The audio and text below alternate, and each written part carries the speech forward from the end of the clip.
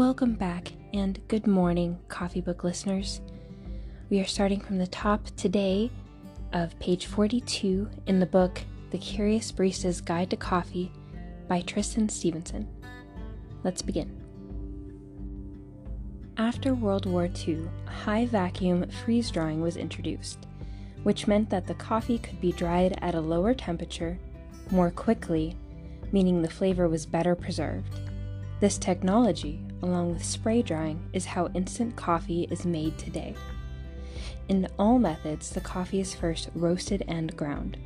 Next, water is pumped through a series of 5 to 7 huge percolation columns.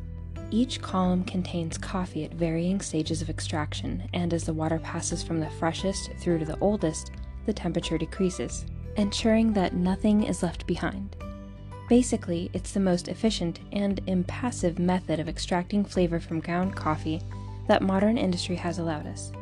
So far, so apathetic. Next, the extract is concentrated to around 40% solids. This can be done in a couple of ways.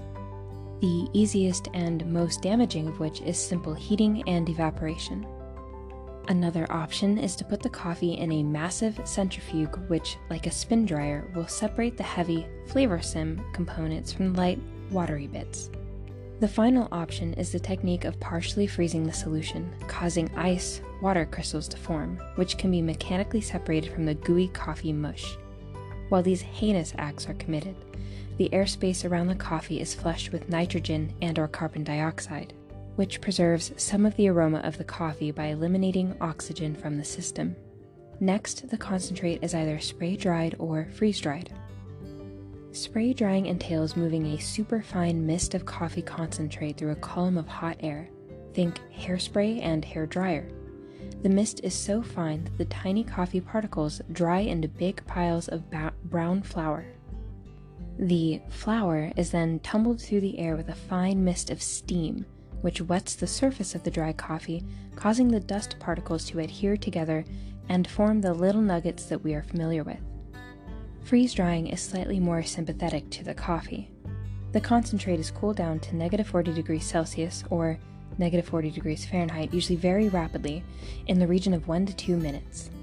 The very low temperature means that the coffee concentrate is below its triple point, the lowest temperature possible for solid and liquid concentrate phases to coexist. This is important because the next stage aims to remove the frozen water from the concentrate by sublimation, i.e., turning it into vapor, rather than melting. This is achieved by dramatically lowering the air pressure inside the freeze dryer and simultaneously increasing the temperature.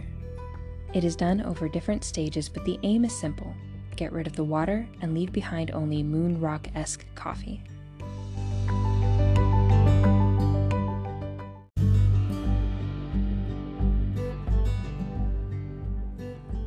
The dried coffee will still contain around 1% moisture, but compared to most earthly objects that is very low indeed, and the cause for its fragile and brittle nature.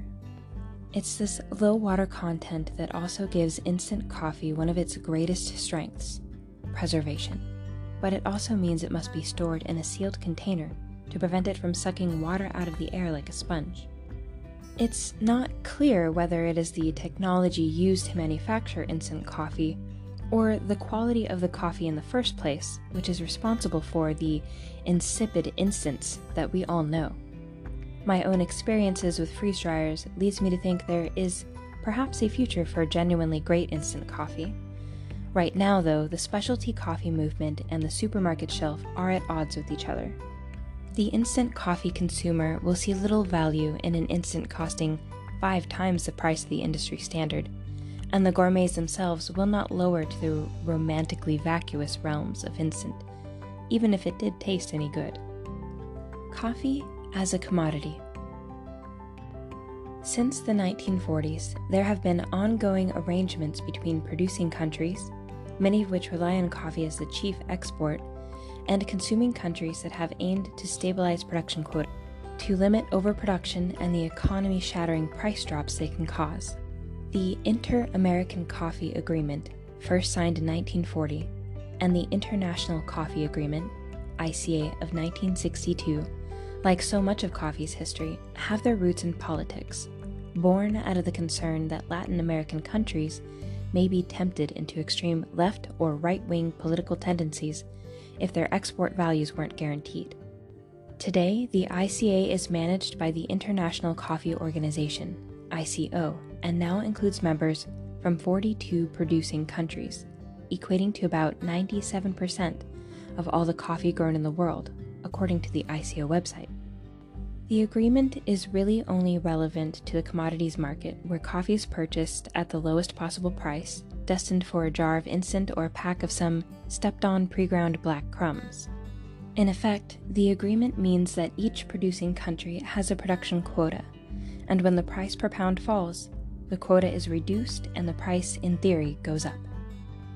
Of course, the commodity price for a pound of coffee still fluctuates, so there is a kind of baseline price that everyone works from, often referred to as the C price, that acts as a global indicator of the price of commodity coffee. The C price actually only refers to the price of coffee on the New York Stock Exchange, or NYSE, so it isn't indicative of the price being paid everywhere, since only a small percentage of coffee passes through NYSE, but it does act as a reference point for other markets. Subject to the countless variables that can affect any high-volume product, the C is prone to shift considerably, and in the past 5 years alone, it has dropped to barely more than $1.65 per pound in late 2013, and peaked at a massive $3 or $1.90 per pound in 2011. Since the C price is not reflective of the cost of production of a pound of coffee, this has meant that sometimes producers find themselves losing money. We will end here today in the middle of page 44 and continue on again next morning in our literary coffee saga. Thank you for listening. Good day and good coffee, friends.